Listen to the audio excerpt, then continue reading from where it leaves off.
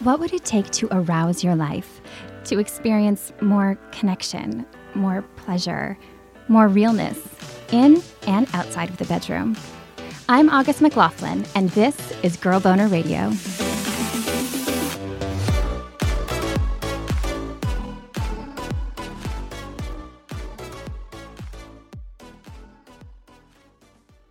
So I've gone in for radiation 4 times, and I've just gotten to the point where I decided I'm going to wear sexy underwear. You know, I will limp in there with my slut underwear, and I'm going to have them look for a second.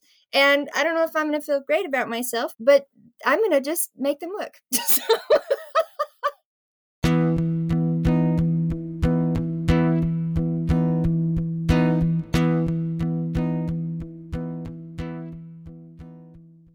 Elisa Magagna is an author and columnist with an infectious laugh and so much grace, even as she navigates a serious form of cancer.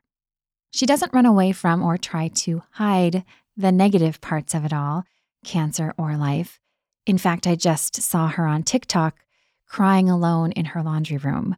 She is, however, one of the most encouraging people I've encountered. We actually laughed a lot during our conversation for this episode, something you might not expect given that we were discussing difficult topics like sexual trauma and terminal illness. One of those dark topics came up straight away. Early in your life, back when you were a kid, is there a memory that stands out that you learned about sex or sexuality? Oh, man. So I would definitely say when I was a teenager, when I was 17 and the exorcism. Yeah, the exorcism. For having premarital sex. Elisa wrote about the experience in her memoir, 2 More Years, in a chapter called The Day I Stopped Believing. And the sex that she'd had perplexed her to begin with, given all that she had not learned. It was with her then boyfriend, who she had kind of sort of informally married.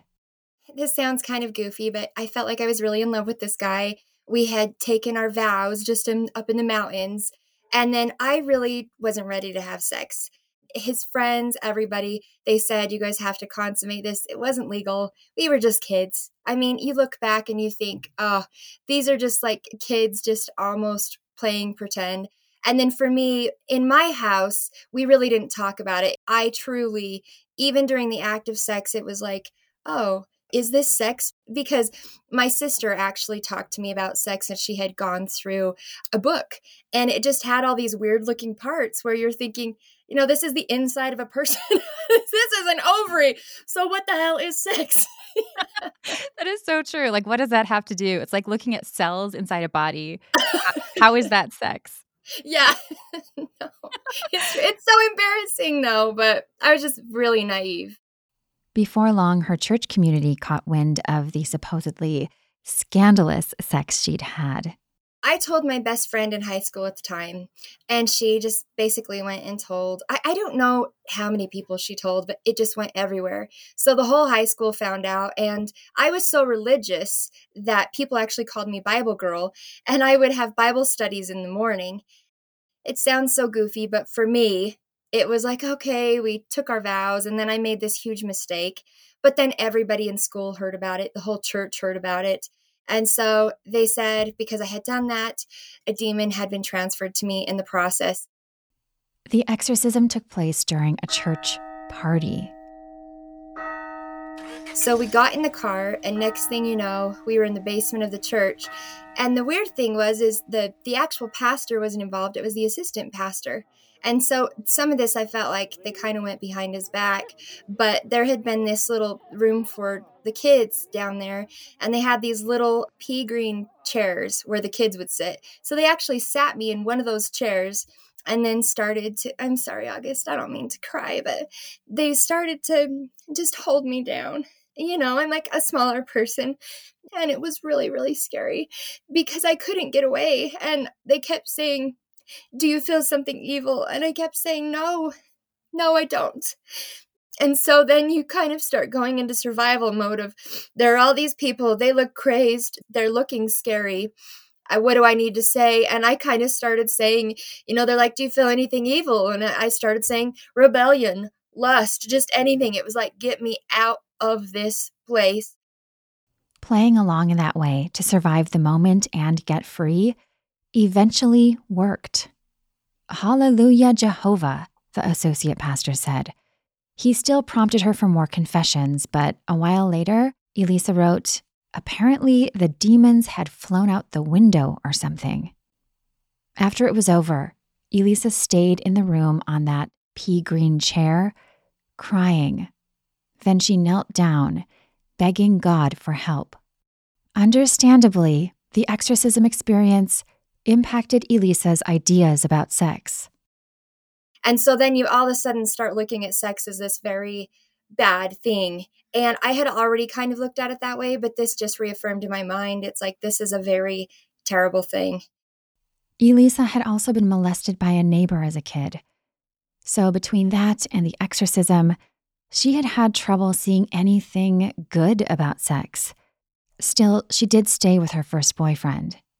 I actually ended up marrying that man, and we were married for almost 13 years. But I had a really terrible time with sex. I just thought it was just a terrible thing.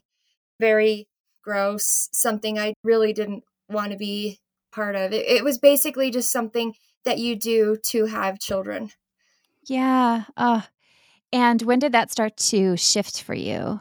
Yeah, so after I got divorced, I started dating this man who was just, he wasn't a very good man, but it was the first time in my life where I thought, oh my gosh, sex can be really, really fun, because it wasn't in that setting of like, oh, we're trying to have a baby, or I don't know, that makes it sound terrible. But I've heard a lot of women though say this, that they've been in a marriage, that's the only person they've been with. They don't realize that sex can be different with other people. They think it's like that with everyone. So this guy that I was dating, he ended up being married. And I remember I had this very religious friend. I won't call her out because she would kill me. But this very religious friend said, I don't care if you have to sleep with 5 people to realize that it can be good with more than one person. But please get out there and do it. And he was like, you are this religious person. What are you talking about? But she just didn't want me to be miserable for the rest of my life. I don't know. I think that was good and healthy, actually, to see that it could be good with different people. And I didn't need to be stuck in this miserable. Yeah. Absolutely, that it can be all about pleasure and connection and all these other things. So, at what point in your journey did you become a mom, or did you start having kids? So I actually had my first Ruby at 18. The guy who I, had sex with and lost my virginity to when I was 17, we actually went to Hawaii and were homeless street musicians, and somewhere on that beach somewhere. And then little Ruby was born. So we came back to Utah and yep. Yeah. And you're such a beautiful mother. It's very evident in the things that you share. When you think about being a mom, what does that mean to you? Oh my gosh, being a mom is the most wonderful thing. I never wanted to have kids, is what's so funny. And then I had Ruby, and she just came into the world, and I always tell her, you were so fun, and I just loved you so much that I wanted a million more. And so now I've had 5 kids. That's how good Ruby is. Elisa was a single mom of 4 when she met her now husband, Mike. I had a couple jobs, and my night job, just trying to keep my house, it was as a security guard. So there I was as a security guard, and he was one of the workers there, and he started coming up every morning at 4 a.m. on his lunch. And so I would try to get all my work done because I couldn't wait to talk to this guy. And then our first date, we went up in the mountains, and I don't know what it was, August, but I just, we went in this cave, and I just kissed him. And this poor guy, he had no idea what to expect because he's almost 4 years younger than me, and he was only 26, so he was a baby. And then here's this single mom just attacking him, but It worked out. It did. You're quite a team. Today, they are teammates, not only in love and caring for their little village of kids, but in navigating Elisa's journey with advanced cancer. The first sign of the disease appeared a few years ago. So my mom kept noticing this mole on my wrist, and I thought it was the most beautiful color of purple, like a purple eyeshadow, gorgeous. But we couldn't go anywhere without her just constantly talking about it. And so finally, gosh, it was probably over a year. I don't even know how long. I went to the doctor and they took it and they didn't think it was anything, is the crazy thing. But it ended up being stage 2B melanoma. And they thought they got it all. They took out some of my bone and everything. And then in 2020, it turned to stage 4. And that was when I got hospitalized. And doctors had to remove my L3 vertebrae. They found tumors all up my spine and 2 in my brain. And at that point, they told me I only had 2 years to live. Mm. I can't even imagine what it must feel like just to hear that news. Were you able to process it when you were told that kind of prognosis? Yeah, I think it hit me pretty hard. You know, a lot of people will message me and say, "Oh, I think I have cancer." And I know people get worried, but the thing is, when you have cancer that's gone that far, there's no doubt, you know. I mean, I couldn't barely walk. There was something so twisted in my spine, something so messed up. I couldn't say, I think something's wrong. It was obvious. And so when they told me that, I mean, I knew there was something really bad going on. You know, I tried to make the best of the moment. I ordered a smoothie, pretended I was on vacation, looked out the window and thought, well, gosh, I'm going to pretend I'm in Mexico. Just try to get through this moment the best I can, you know? In her memoir, Elisa wrote about that moment. Salt Lake doesn't really look like Mexico, but if you imagine long enough, you can almost see crocodiles and an ocean in the distance. Since then, through many ups and downs, Elisa has done her best to continue embracing those smoothie moments, finding things to enjoy and appreciate. So, obviously, the 2 years was not accurate, but throughout that whole time, it seems like you have had that attitude of like, embrace the moment, embrace the moment. What do you want folks to know about the 2 years, the ones that you were told this might be it? Just to appreciate every second that you have, because that was actually a huge gift that they gave me, because I started thinking, well, if the last 2 years of my life would have been my final moments, would I be proud of those? Did I accomplish everything I wanted to? And then also, if somebody's given you an expiration date to keep living, because we had actually another cancer patient who is doing really bad right now. He gave us money so we could go to Italy. And I remember booking the tickets, and we had to book them almost a year in advance. And I thought, this is so wasteful. I'm not even going to live that long. Why are we doing this? But we took that step of faith. And next thing you know, a year later, there we were in Italy. And I look back now because that was over Christmas, you know. And now I have another brain tumor. And I'm so grateful that we went to Italy when we did, because you just never know what the future holds, and you have to take those opportunities when you can, because life doesn't wait for anybody.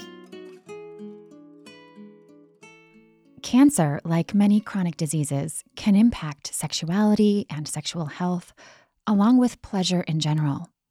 While Elisa now makes a point of prioritizing pleasure and keeping the romantic sparks alive, she said it's involved a learning curve. Before I got sick, I have this addiction to thrift store dresses. I don't know what it is, but I love them. They just make me feel sexy. I love doing my hair up like a pinup picture. People thought I was goofy, but we'd go to the grocery store and people would stop me and say, "Well, gosh, I never see anybody dressed like this anymore." But when I got sick, for a little while, I stopped going to get these dresses, and I stopped doing my makeup, and I stopped doing my hair. And then at one point, I just realized this is ridiculous, because this is so silly, but somebody hit on me at the store. And I had a friend say to me, "Well, who would hit on you? You have cancer." And I thought, that is ridiculous. I am still alive. I mean, I can't walk the same, but I don't want to feel any different. I still want to feel like I'm attractive. So at that point, I thought, I'm going to put my fake eyelashes on.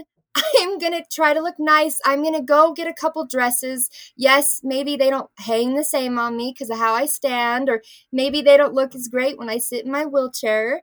but I'm still going to do that. And then also trying to make life fun for Mike too, because a lot of couples, one person finds out they have cancer, and statistically, I think it's something like 90% of people end up getting divorced. And that's people who are young adults with cancer. And if you have cancer at the age of 39 or under, you're considered a young adult with cancer. And so I just crossed. I'm now 40. I am an adult with cancer. All grown up. Yes. But just trying to keep that romance alive. Just because I have cancer, I don't want him to not be happy, especially in that way. That's so important for couples, just to feel that love and that bond. And even if it's not just about sex, but if it's about just doing kind things for each other, just putting my favorite pair of underwear that I love on him on his pillow. Just being like, maybe I don't feel great tonight, but I really want to see these on you. Elisa also made a decision about her own underwear, which was basically inspired by her latest tumor, and a way to make a daunting treatment more fun, or at least really interesting.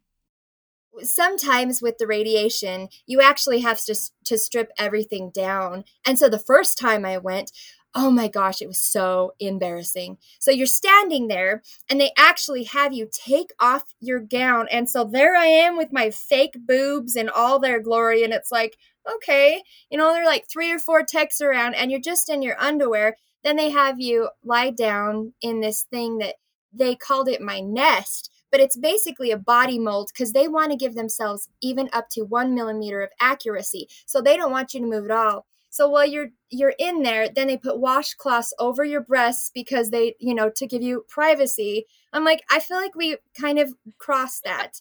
And then they actually put me in this sack that came up to my shoulders and suck all the air out, and it smushes you. And at that point, I thought, thank God for the washcloths, because can you imagine? Your boobs are just there, and then you're like smashed. Like saran wrap or something. I just It feel like is. you were shrink wrapped. Yes, and it's so sweaty in there after a point. Yeah, because the hose just sucks all the air. And thought I had to go in there for that kind of back radiation. Gosh, I don't even know. It was something like 16 times, or it was a lot. And so I've gone in for radiation 4 times. And I've just gotten to the point where I decided I'm going to wear sexy underwear. And it's going to say slut on the butt. They don't know if it's true or not. It's not, but I can make them wonder. I will limp in there with my slut underwear, and I'm going to have them look for a second. And I don't know if I'm going to feel great about myself, but I'm going to just make them look.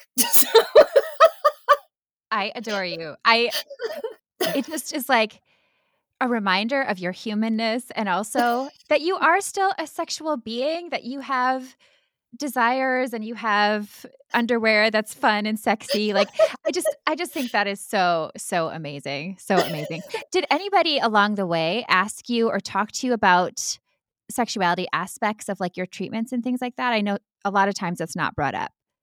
No, they really didn't. And it's almost kind of assumed. And I don't know if it's mainly because in the melanoma clinic, a lot of people who have melanoma are older. And so I would say most of the patients in there are in their late 70s or 80s. A lot of the people who I see are older. And not to say that people of those ages don't want to have sex too. I know they do. But I don't know if they just assume they know everything. I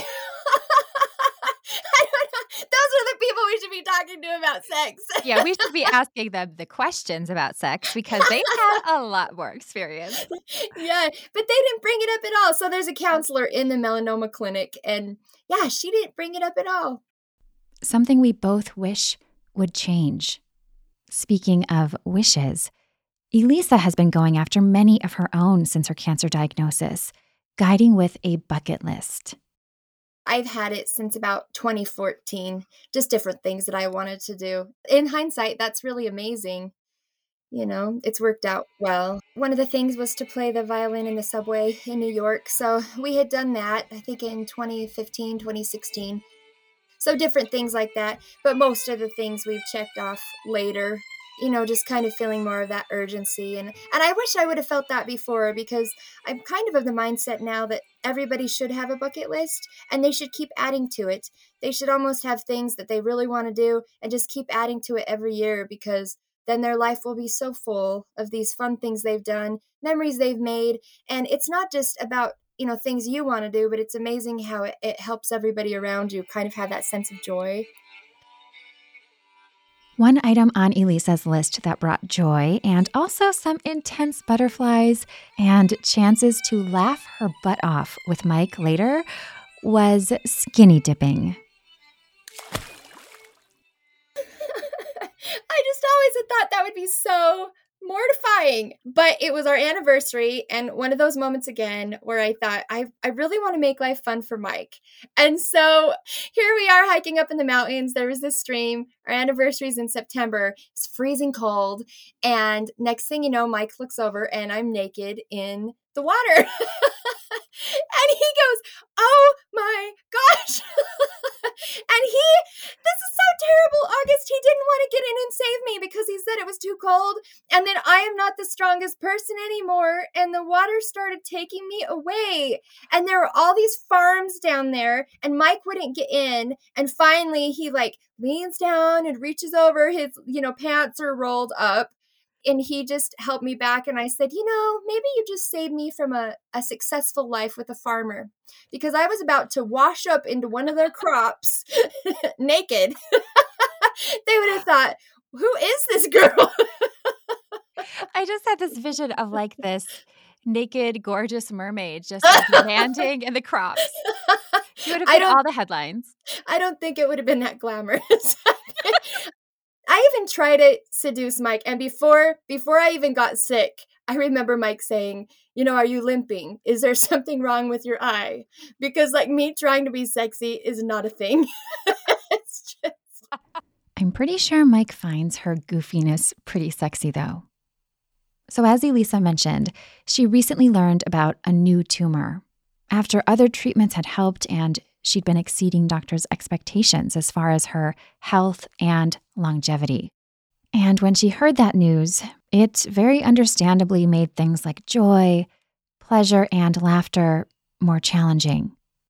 The advent of the new brain tumor has been really hard, because I'd kind of lulled myself into this thought that maybe I could get better. And, doctors have said, I never will. There's not a cure for this.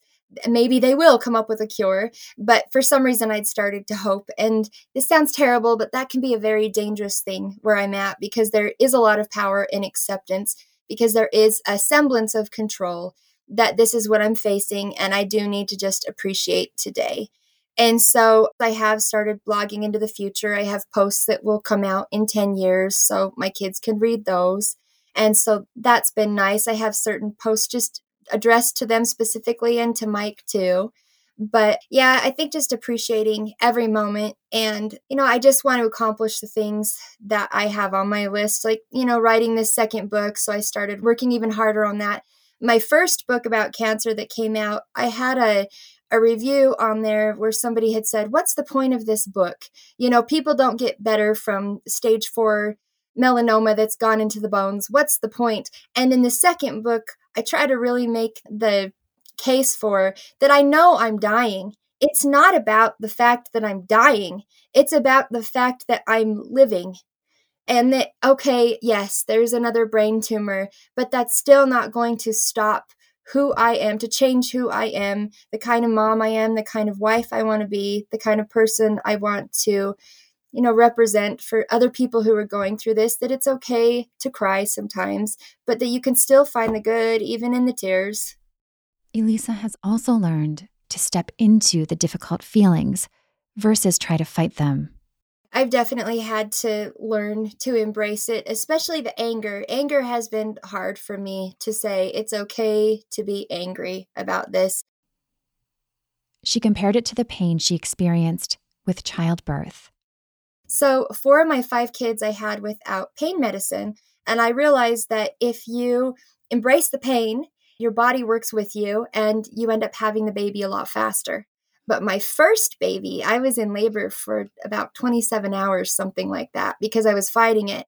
So I've looked back at that experience and thought, if I can just embrace what I'm feeling and just kind of roll with it, it seems like my body is trying to heal itself in its own way, even the emotional aspect. And so, yeah, when I get angry or I'm sad, sometimes I'll go lock myself in the laundry room and turn on the washer and just cry, or go play my violin just in the backyard, the poor neighbors. But, but yeah, just trying to embrace it and, do the best that I can because it's not always easy. Elisa often looks back on her life and reflects on her journey so far and the legacy she hopes to leave.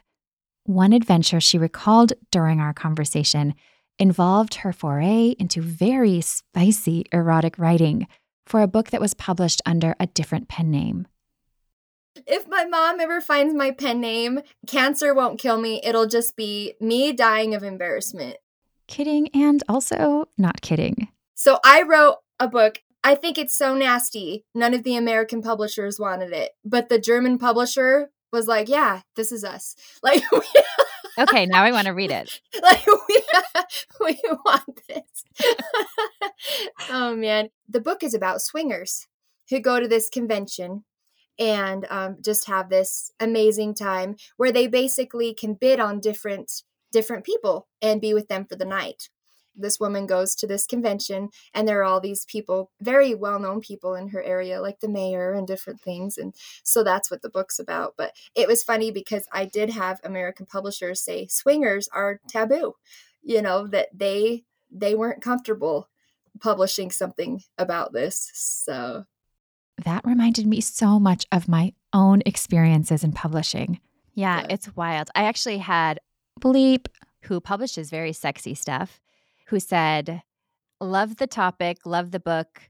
I'm too much of a prude to publish it. Wow. They publish what's known as smut, but when it was like real true stories, it's interesting. There's a lot of scariness around these topics because of things like what you learned growing up, that sex is bad. Your book is so necessary, though. I've actually thought for my 2 adult daughters, I would love to buy them copies of the book. I even have my copy with me here right now. Oh my goodness.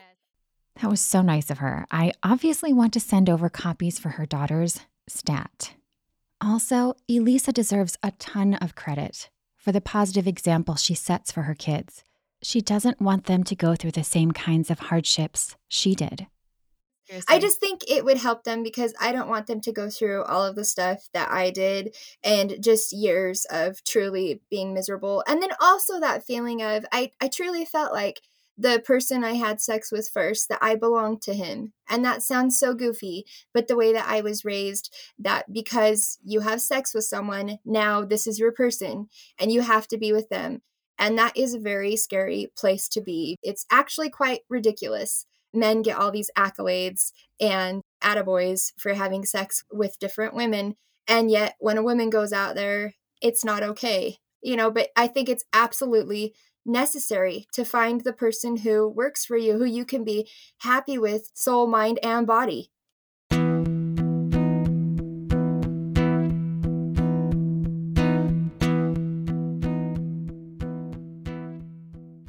June is Pride Month, dedicated to celebrating and commemorating LGBTQIA+ folks, their accomplishments, and history.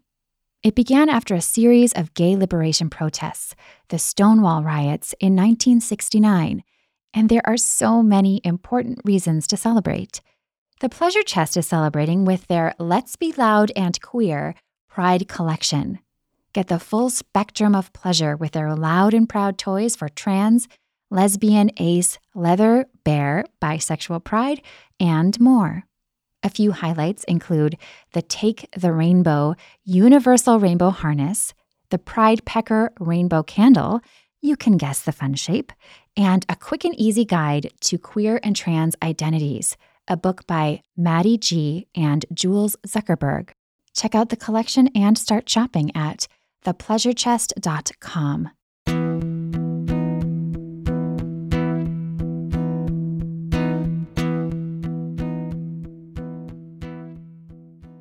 Elisa speaks freely about a lot of topics that many people shy away from: sex, illness, mortality.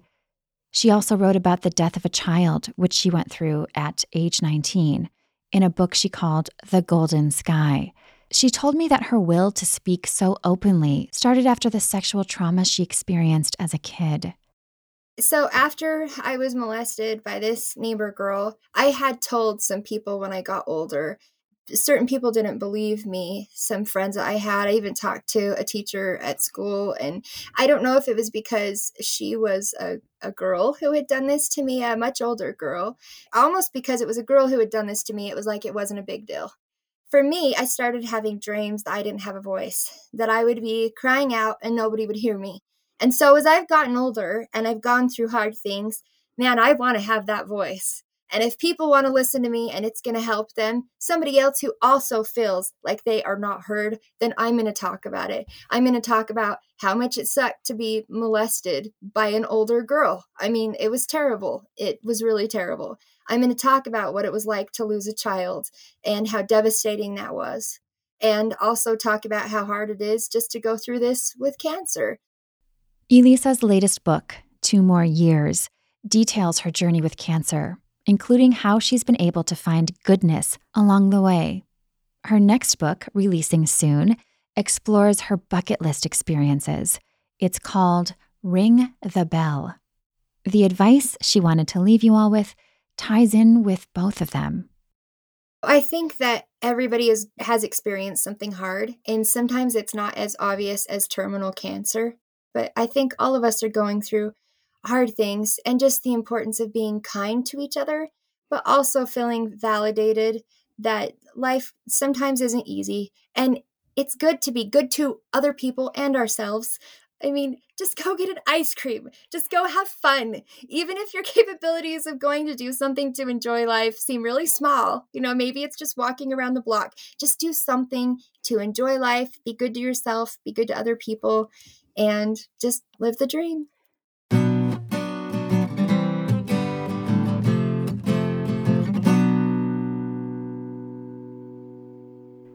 Going to get ice cream is actually exactly what Elisa did the day after learning about her new tumor, by the way. Learn more about Elisa's work and check out her books at ecwrites.net. You can also hear a bonus clip from our conversation on how her faith has evolved and what God might think of her slut panties on Patreon. We had some good laughs about that. With Elisa's permission, I'll leave you with audio from a video she posted online recently. In it, she's sitting on her patio, wearing a turquoise sweater with her hair clipped up in an elegant updo, and she's playing her violin. The title reads, "Join Me in My Safe Place."